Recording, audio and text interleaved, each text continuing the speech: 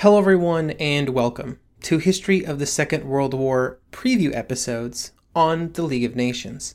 These 3 episodes on the League are part of my new podcast, History of the Second World War, which is available now on all podcast platforms and YouTube.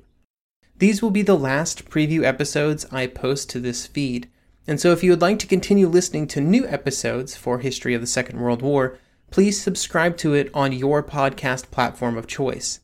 As always, thank you for listening, and I hope you will join us on our new journey into the interwar years and beyond. Hello everyone and welcome to History of the Second World War Episode 6, The League of Nations Part 3, Failure. As always, this episode is brought to you by all of the wonderful people who support this podcast by becoming members, including Scott, who became a member this week. Members gain access to special ad-free versions of all of these episodes, plus special member-only episodes released once a month. If that sounds interesting to you, head on over to historyofthesecondworldwar.com/members to find out more information. So far in these episodes, we have discussed several of the core problems that the League of Nations was created to solve: international cooperation, the administration of mandates, and organizing collective security actions. Today we will discuss 2 more of these items, before ending our series on the League of Nations by looking at its slow decline in the 1930s. The first topic with which the League of Nations would be highly involved was disarmament.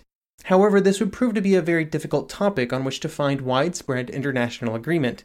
The most important issue was that the larger states were hesitant to agree to anything that they felt restricted their freedom of action, and the smaller states feared that any agreement that restricted their ability to defend themselves would just leave them at the mercy of those who were already more powerful.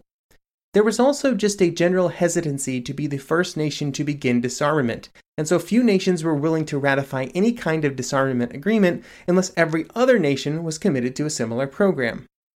The second topic we will discuss today was the League's role as a mediator in international disputes. We've already discussed one area in which this type of mediation failed, the Japanese invasion of Manchuria, but there were a few other examples we can discuss on this topic.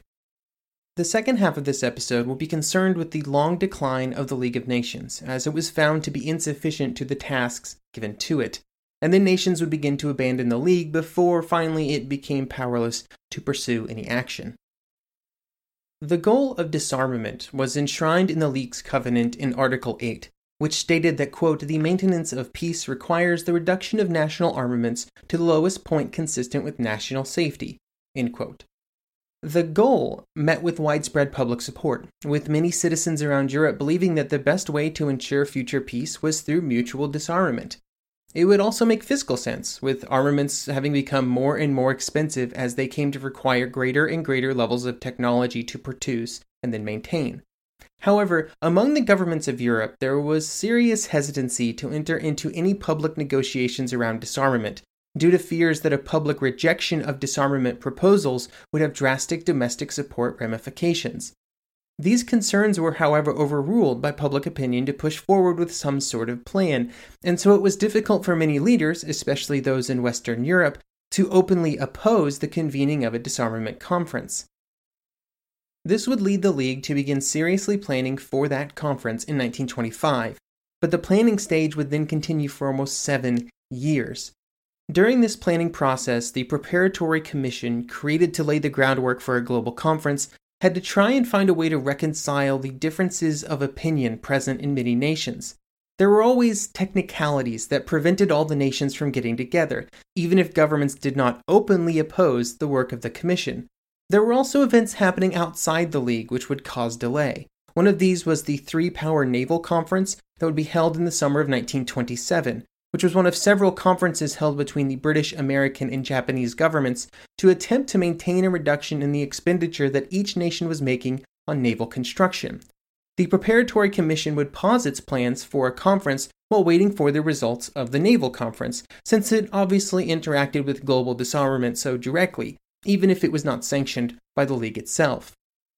The Disarmament Conference would finally begin on February 2, 1932, and attendance was very good, with almost every recognized country from around the world sending a delegation.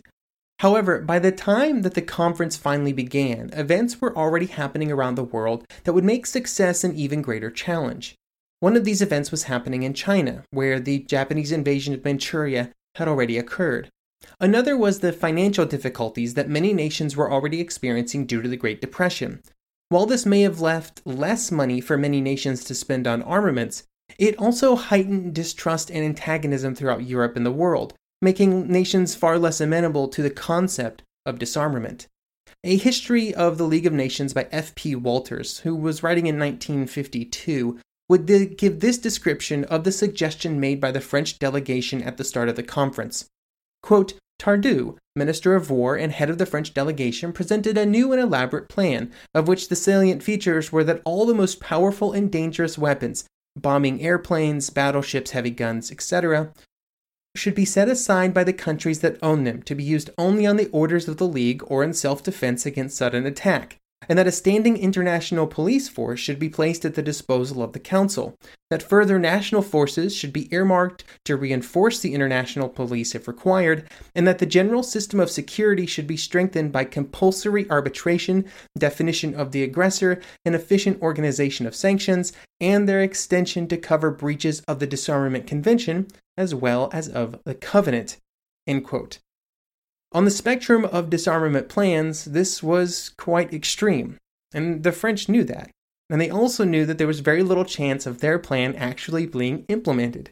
It was one of many proposals made early in the conference, where each nation would put forward a plan that worked the best for their interest, but without much consideration given to something that might find consensus. For example, that French plan was very heavy on providing defensive support for members of the League, like, say, France against, say, German aggression. But for example, Germany, still under the Versailles Treaty restrictions and with a military that was officially just 100,000 strong, suggested that every nation should be brought down to Germany's level. During these early discussions, the fault lines of the conference were drawn. The French were very unlikely to agree to anything that allowed Germany out of its Versailles obligations, and in this they would be joined by many of the smaller states of Eastern Europe and Poland, those most at risk of German aggression. The Germans were unlikely to agree to anything that did not allow them out of their Versailles obligations. Other nations like the British Empire, the United States, and Italy were more amenable to the idea that Germany should be allowed more armaments, but the details would still be problematic. Japan was generally inclined to vote against anything that limited their ability to increase the size of their military, and in 1934 they would even exit the naval agreements made at Washington in the early 1920s. Without the ability to quickly agree on at least a framework for future negotiations, political developments in France and Germany interacted to derail the conference. The first delay came when the French government was defeated in the elections taking place after the start of the conference. This defeat would result in a month delay before the next French prime minister was determined. During that month delay, the German Chancellor Brüning returned to Berlin, and when he arrived back at the capital without any kind of agreement, he was dismissed by President Hindenburg. With two critical countries left without leadership, the representatives at the conference found productive discussion difficult to come by. It was also around this time that the nations that were at the conference started to get really bogged down in details. They were important details, and they would have had to have been ironed out before the final agreement was signed. But by discussing them before at least the broad strokes of agreement were determined, it resulted in zero forward momentum. One example of how these disagreements could happen was around battleships and submarines. The British and Americans wanted to classify battleships as defensive in nature, which would grant them some exemption from the disarmament agreements. But they wanted submarines to be classified as offensive weapons, which would very likely greatly restrict their numbers. Smaller nations, those that did not have battleships or could not afford to build them, wanted it to be the opposite, with submarines considered defensive weapons while battleships were offensive weapons. This is just one example of many, but you can see how these types of details would spiral out into all kinds of problems when the differences in economic, geographical, and political factors of each nation was taken into account. While these details were being discussed, the Lausanne Conference was announced, which was a conference focused on Germany's Versailles reparations, which the French believed would probably end in them making some concessions, which made them less likely to compromise on disarmament. There was a somewhat decent attempt to revive the conference, with the United States suggesting a massive reduction of all types of major weapon systems. However, when asked if they would join in an agreement which made defensive guarantees to any nation that agreed to the proposal, the United States would refuse. This meant that the proposal was dead in the water because there was no way that nations would sign an agreement if their neighbors did not, unless there were very strong international agreements that would protect them from aggression, and the United States would be a critical component of those agreements. France was one of those countries. Without international agreements, they simply were never going to sign anything that reduced their ability to defend themselves against possible future German aggression. After more discussions which consistently ran into some sort of roadblock, Germany eventually just announced that it was no longer going to work with the conference if it did not first get a guarantee that any agreement would apply to them equally.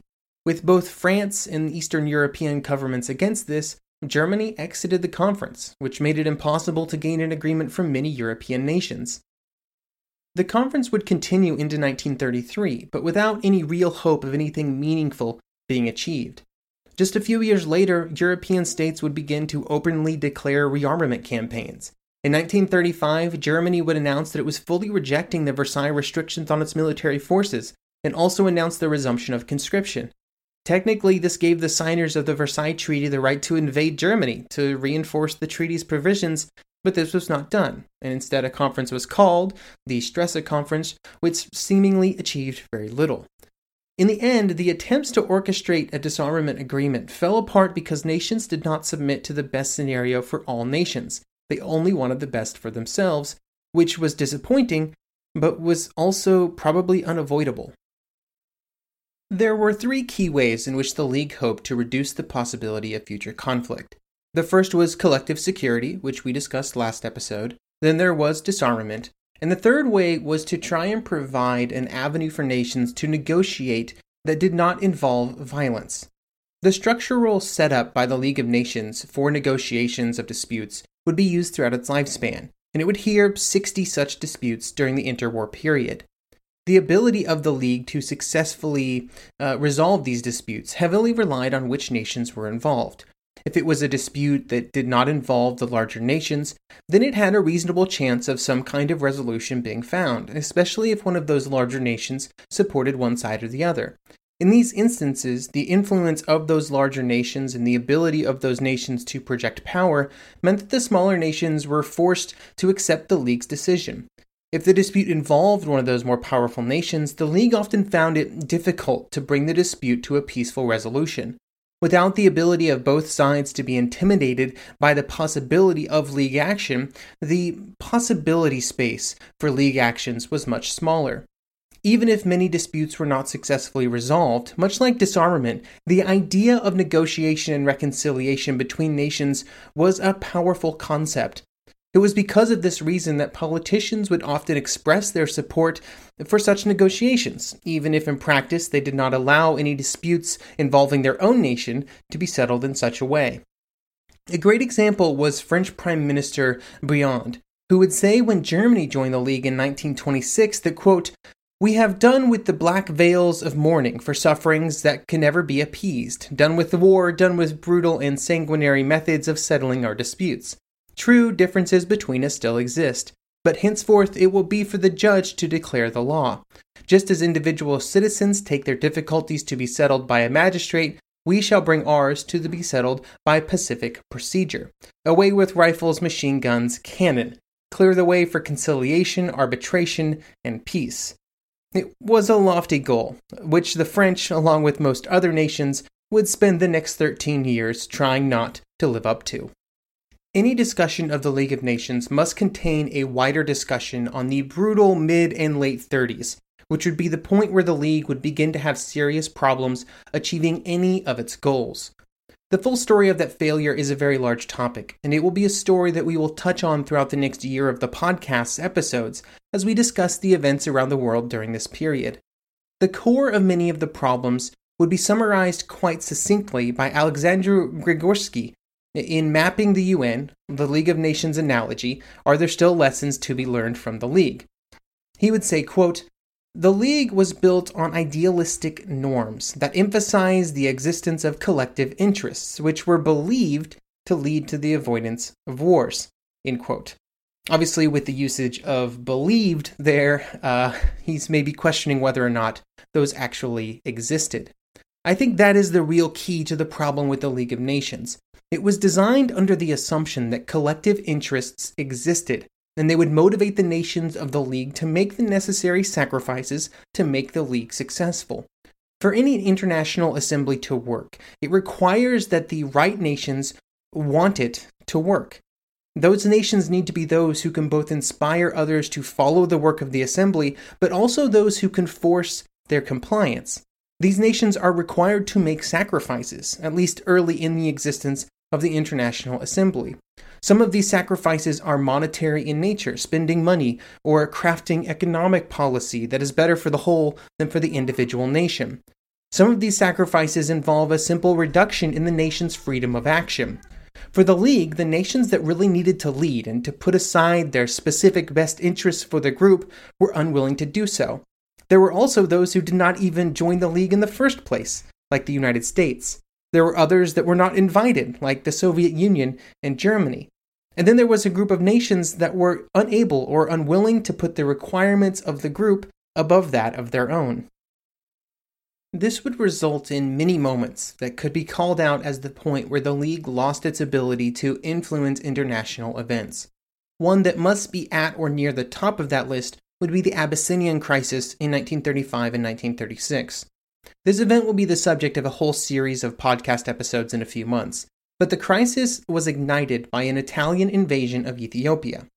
This action, which was such a brazen breach of the League's ban on conflict as a method of resolving conflict, caused the League to impose sanctions on Italy.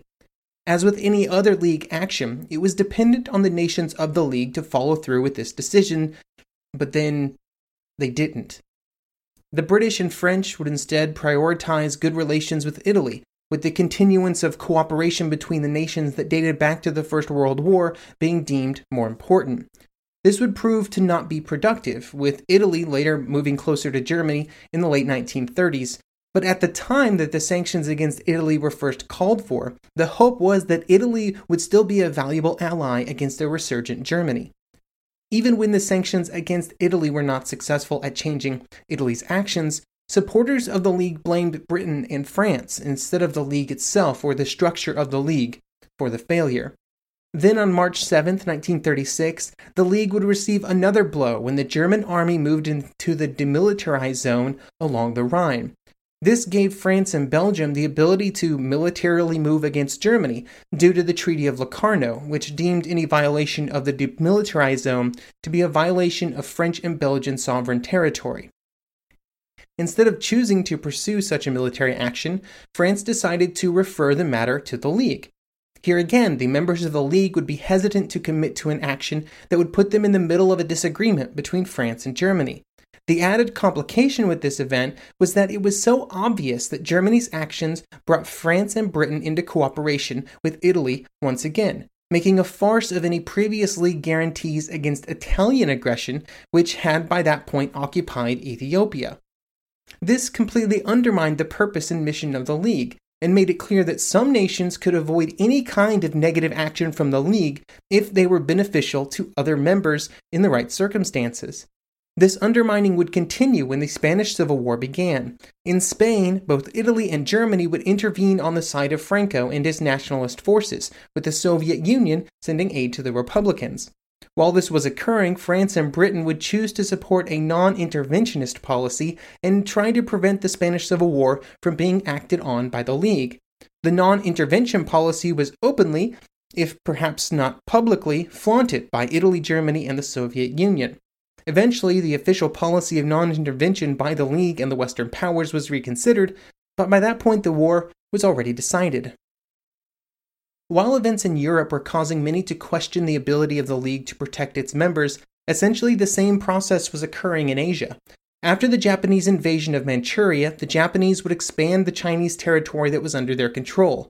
Violence would skyrocket in July 1937, which is the time that many consider to be the start of the Second Sino-Japanese War. It would be violence near the Marco Polo Bridge in Peking, modern-day Beijing, that would ignite this process. The Japanese would demand further territorial concessions from the Chinese government led by Chiang Kai-shek. He would refuse, with the full understanding that the greater military strength of the Japanese army would lead to a conflict that China was ill-prepared to fight. the Japanese would advance quickly and occupy most of the territory to the north of the Yellow River. The Chinese government would reach out to the League, and they hoped that it would be able to provide some assistance. Unfortunately, when the matter was referred to the Far East Committee, the one that had been created in 1932 to discuss the Manchurian crisis, they were unable to recommend any real action. Part of the problem was that once again, many nations in Europe did not want to get involved, being far too concerned with events closer to home, with most European states already in the middle of rearmament campaigns aiming at European war. After 1937, it was impossible for the League to focus any real action on any major topic. In February 1938, British Prime Minister Chamberlain even mentioned in a speech before the House of Commons that the smaller nations of Europe should no longer put their faith in the League to protect them from their larger neighbors, and many nations in Europe were now fully focused on their concerns in Europe and their rearmament campaigns that they had already started. Even in situations for which the League was designed to participate, the powers rarely deferred to its power and institutions. For example, during the Munich crisis, which would eventually lead to the Munich Agreement, a negotiated settlement between multiple nations that prevented or at least delayed war, the League was not even consulted. All that the League could do was to issue a resolution that advocated for continued peaceful resolutions to disagreements, but this could in no way negate the feeling of failure that was by that point overtaking the League in Geneva. Britain and France, among other nations, made it clear that while they still believed that the League's purpose and principles were correct, they could no longer follow them. With the League essentially abandoned by two of its most important participants, Russia followed suit, and soon others would as well.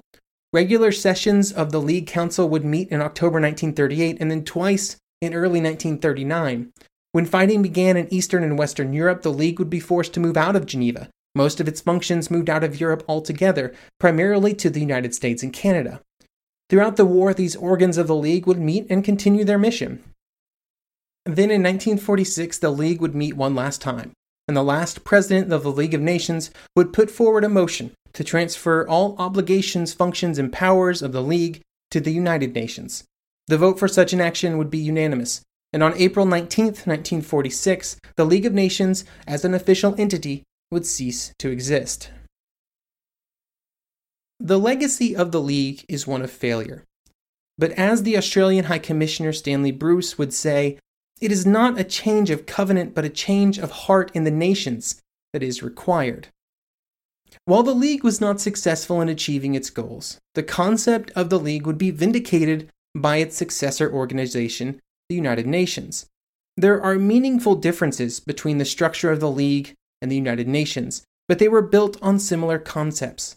The United Nations would have its own challenges and, in some ways, failures, but some of its successes can be attributed to the different world in which it existed. In the end, the League would be a valuable lesson in the difficulty of international cooperation, and how it can fail when presented with a unique set of extreme challenges that would be present during the 1930s, a set of challenges that really hasn't been experienced since that decade. Thank you for listening, and I hope you will join me next episode as we begin to discuss the rise of fascism in Italy, which would eventually result in Benito Mussolini being made the Prime Minister of Italy in 1922. And now a game of Commercial Chicken, brought to you by Progressive, where we see how long Flo can go without talking about insurance. Ready? Go. So the weather is just all over the place lately, right? One day it's hot, and the next day it's windy for a while. It's like, make up your mind already. Drivers who switch to Progressive can save big. Okay, you win. We can't help but save customers money. Progressive Casualty Insurance Company and Affiliates.